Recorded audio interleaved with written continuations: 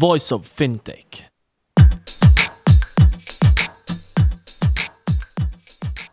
Welcome to Voice of Fintech, a podcast mapping out the Swiss and global fintech scene, connecting fintech enthusiasts with startups, incubators, accelerators, business angels and VCs, and incumbents interested in partnerships. Voice of Fintech will help you navigate the fintech ecosystem. Here you can listen to the startup founder stories, what investors and incumbents are looking for when dealing with startups, and find out more about resources provided by incubators and accelerators. My name is Rudy Falad and I'll be hosting this podcast.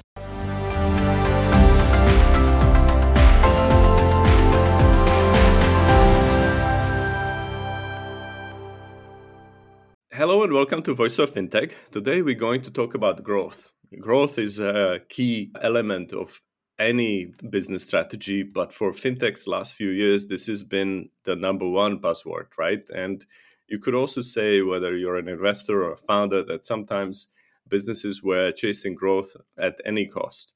But now, I guess the times are going to be different. So that's why we're going to talk to Shamir, who's based in the UK, and he helps fintechs to grow sustainably. We'll talk about digital marketing, we'll talk about growth strategies, and I'm looking forward to find out more. So welcome, Shamir. How are you today? I'm great. Great, Rudy. Thanks for having me on. Brilliant. So how does one become a growth expert as you are? How did you get to do what you do these days? Yeah, I'll give you the short version of the story. My background is in financial services. I was an equity broker for a number of years. Eventually, I moved from the sales side over to the marketing side at a financial trading platform, so spread betting and CFDs, which is probably one of the first generations of fintech. And I helped grow their marketing department and help grow their UK entity quite significantly over the 5 years that I was. After doing my tenure there, I then decided to set up Growth Gorilla. So we've been around since 2017 and we've been working with fintechs ever since. Brilliant. So you started with marketing for derivatives, really, which is great. These stand for contracts for difference, right? And maybe there are some similarities to some areas of fintech or fintech in general. We'll see whether this pans out this way or not, right? When people started using derivatives first, in some countries, the regulators were quite hesitant to allow them because they didn't have a capacity to regulate them. So same thing may happen with fintech or blockchain and cryptos. Great that you were involved in these early categories of finance that have now become completely mainstream, right? If you're trading, you use derivatives just like you use leverage. Why not? So as I mentioned at the beginning, I think that growth at any cost is behind us, and it's been the case already for a while. You can argue, why is that the case? Now, perhaps with interest rates rising around the world, the money is not free.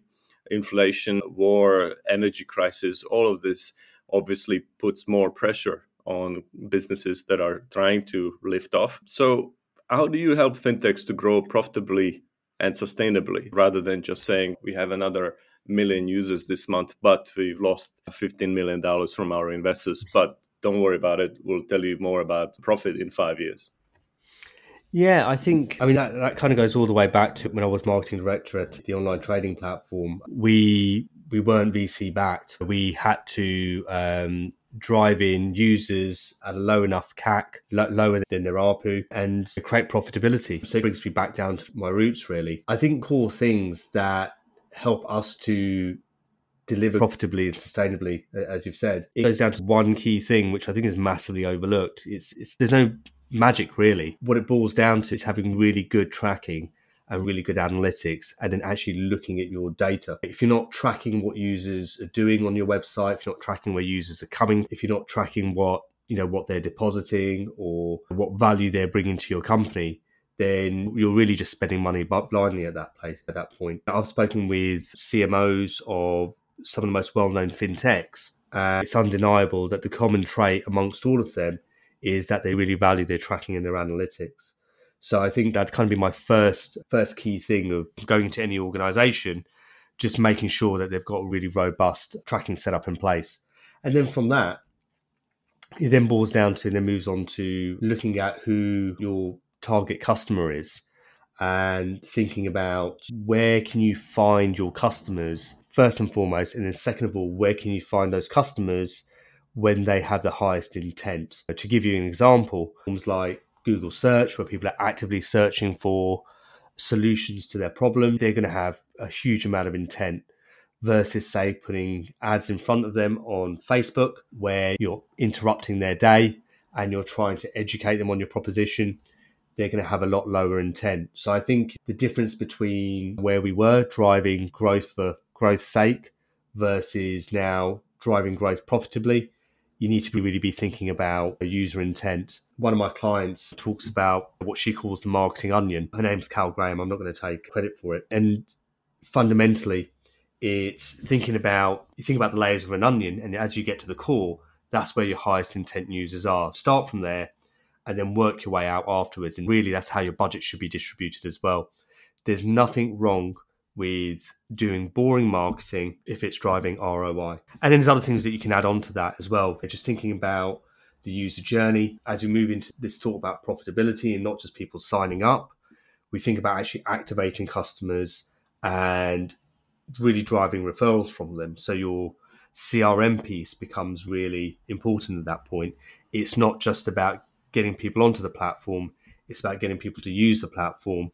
It's about retaining those users, then upselling, cross-selling, and your CRM piece comes into play there. And then just to reiterate again, leveraging all of that data throughout the entire funnel. You should be looking at, if you are running campaigns across, say, Facebook and Google, you should be looking at which of those users are driving the most revenue for you as a business, and then how does that compare to their acquisition cost as well. So yeah, it's moving away from, like you said, just driving users for sign up, and then just thinking about how can you bring them in with the highest intent, and therefore they're going to be the users that drive revenue for you and ultimately profitability. So I hear a couple of keywords here. First of all, analytics. And I think that's in line with what I would say should be always the philosophy when you are growing a business and when you have a startup. A startup, I heard someone say it's a learning vehicle. So you go from one milestone to another. But of course, you don't throw all your money at this in one go, but you're trying to learn from that phase and then adjust accordingly. But you need to have some analytics to figure out which channels work. So in your case, if you say we're using a marketing campaign across different social media platforms, you need to be tracking where this works and where it doesn't, right? And you could be quite surprised. And then secondly, I think what you said is likes and signups are nice, but what about user intent? Are they customers that are willing and able to pay for that service? So I think analytics and user intent, I think this has been great messages you mentioned here. But when you take it further, a bit more widely, obviously not always this works as a straight line, or maybe never, right? So what are the crucial takeaways from designing a growth strategy that you have learned working with your clients?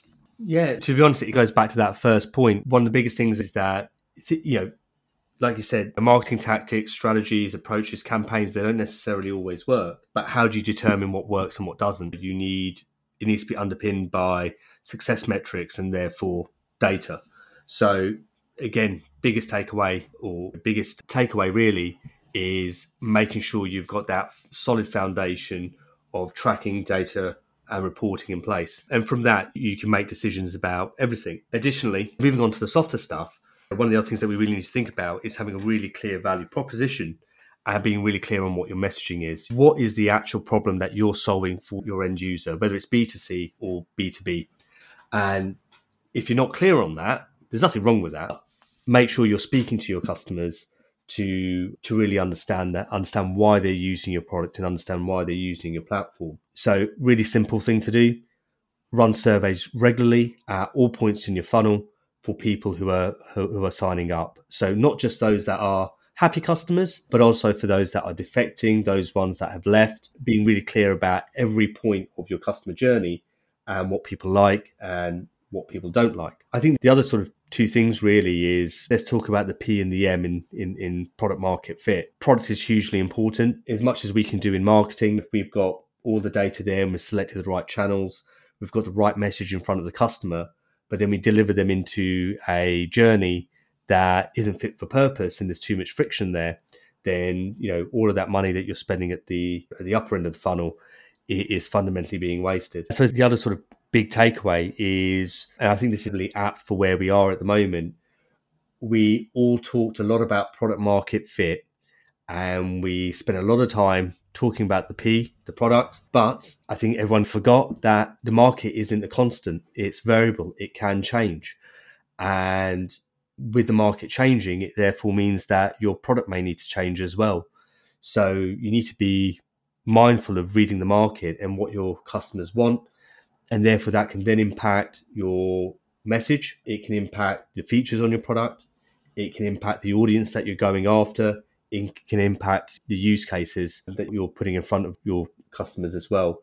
So really think about where the market is right now and what do you need to do to adapt in order to make your product successful. Understood. So even the best marketing plan will not help you if your product is not something that people actually need.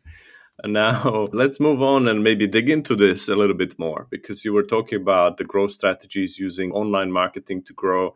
But how can fintechs create a robust marketing plan on a budget? These days in Europe, getting a VC funding, it's better than it's ever been, even though we are going through some tough times. But still, when you're just starting off, how can you create a marketing plan on a budget? And maybe, for thinking down the line, should you try to build a B2C brand?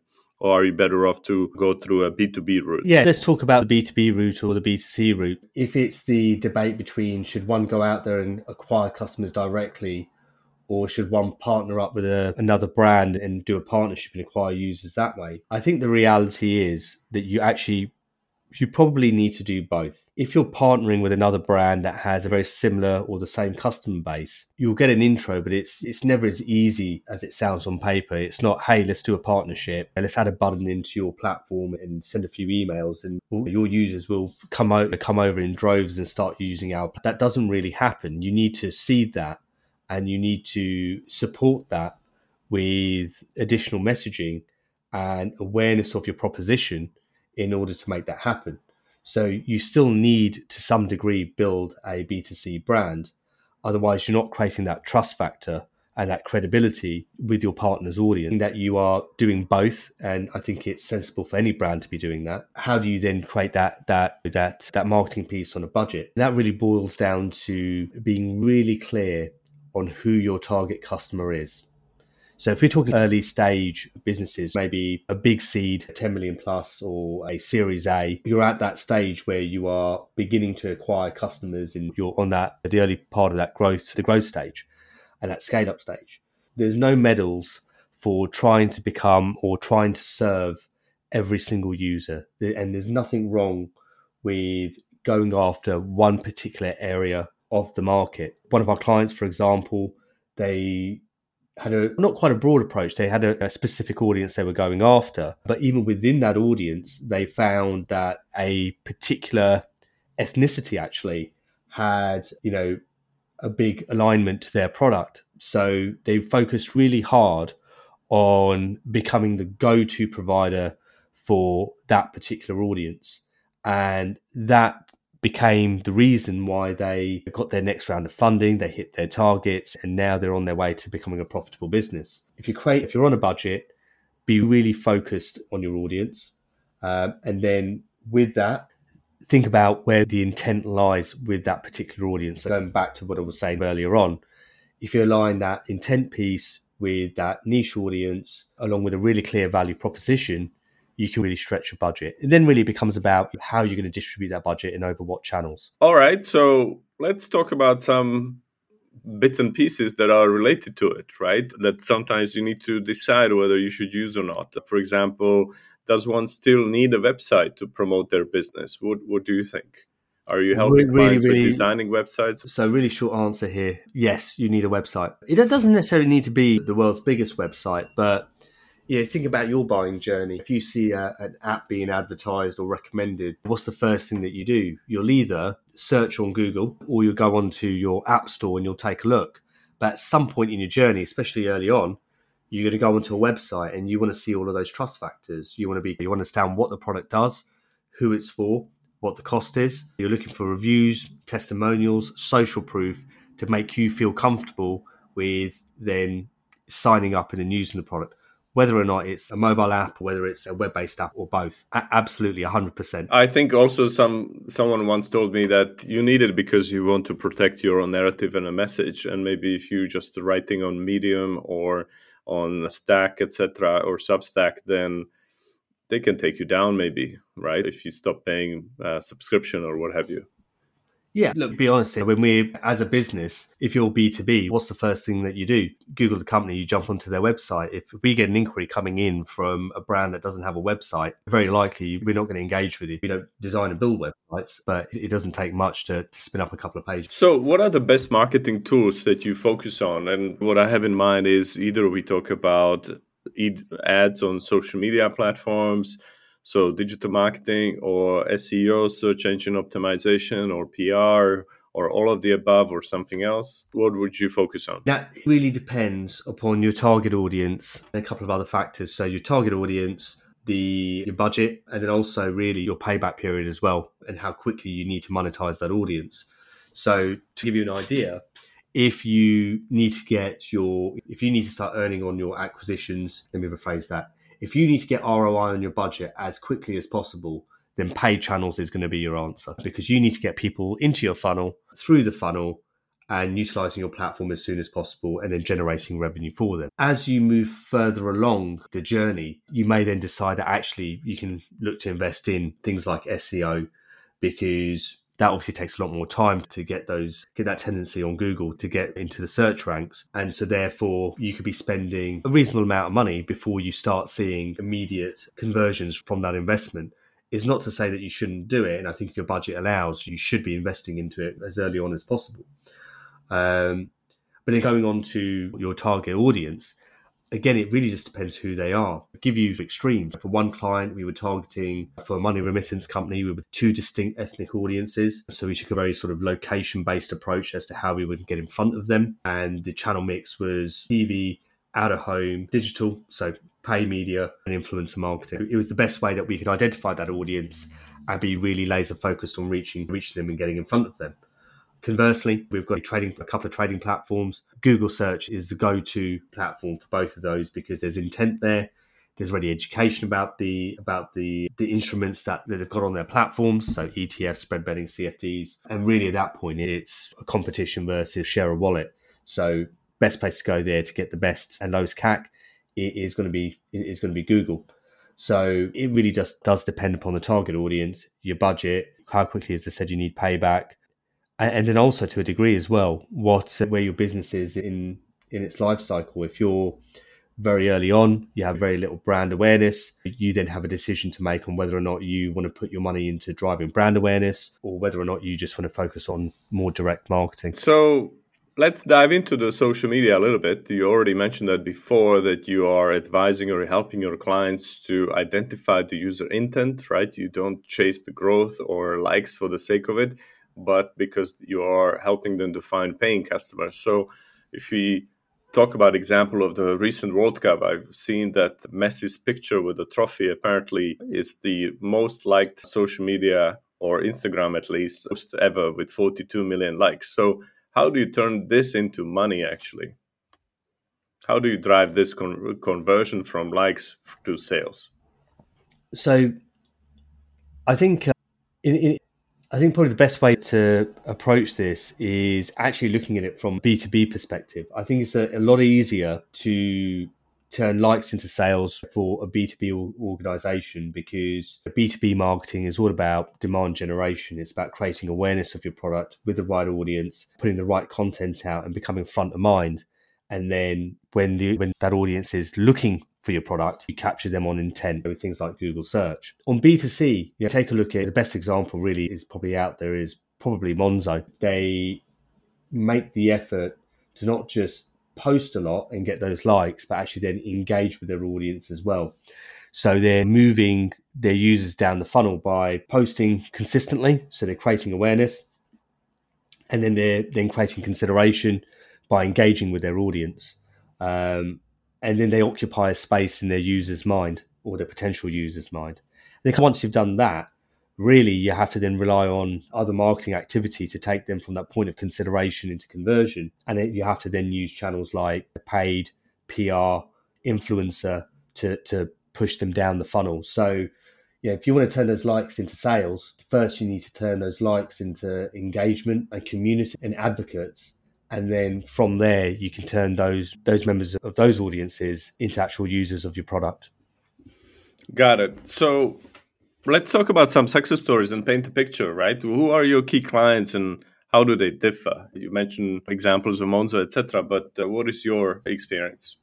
Yeah, so we've worked with well over 30 fintechs over the last couple of years. I don't want to use the term key clients because that might imply that I've got favorites, but some of the more randomly selected. All right. Yeah, so some of the more, let's call them the ones that make for dinner conversation. I think we've had a huge amount of success with one of our clients called Way Home. They're developing a proposition called gradual home ownership that is disrupting the mortgage market. That's been a really interesting client to work with, because there was lots of little factors in helping them launch their proposition. They started off with, we were only able to target maybe 4 or 5 locations because their product aligns to specific properties that they can purchase. So we had to focus on a very sort of local basis, but now we're targeting about 70-75% of postcodes across the UK. And for them, it's been a mixture of paid search for the intent-based stuff and Facebook for the more sort of niche audiences, like the audiences that they're focused on ethnicity, and then audiences like self-employed, for example. So that's been really interesting to work on. And they've been great to work with as a client because they're really data-led, they're experimental, but they're always willing to test something new, which is super important. So they're not getting complacent. And then they've also got a big focus on their CRM piece as well. Acquisition is the main point of conversation with them, but equally as well, they don't neglect activating their users, and they really want to get the absolute most out of their customer base and really stretch their investment. That makes our job really easy, to be honest with you, because then you've got a client who's bought in wholly and fully, and we've been working with them for 2 years this month, actually. And we've seen them from launch their first campaigns out to now where they've got their Series A. And it's been super successful for them.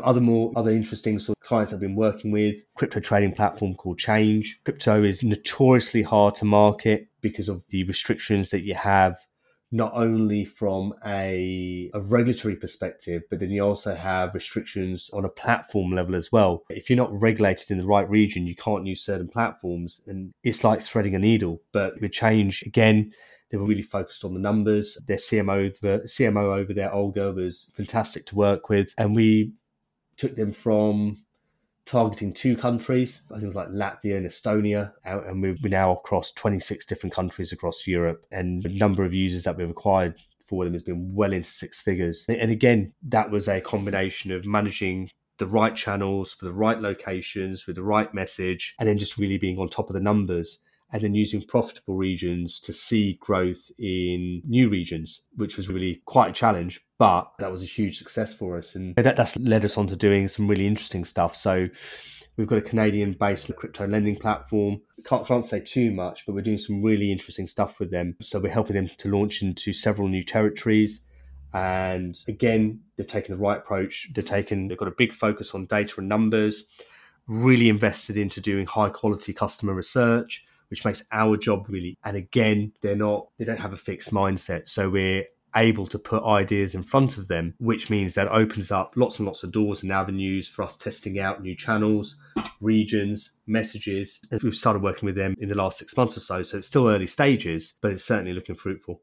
All right, great stuff. So to wrap up, I just want to ask you, what's the best way to reach out and find out more about what you do and how you help fintechs to grow? Yeah, a couple of ways that you can reach out to me. So if you want to reach out to me directly, connect with me on LinkedIn. My name is Shamir Sachdev. If you manage to spell that correctly, you'll find there's only one of me.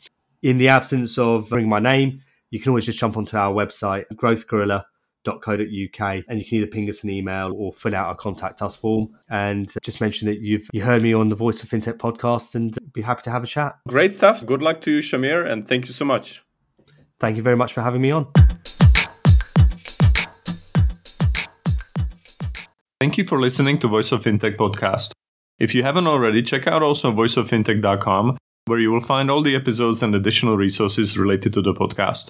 You can also subscribe to Voice of Fintech on Apple Podcasts, Spotify, Google, or any other podcast app that you like. If you have any suggestions on the topics or guests, or how to make this podcast better for you, please email us at info@voiceoffintech.com. Happy to hear from you. Thank you.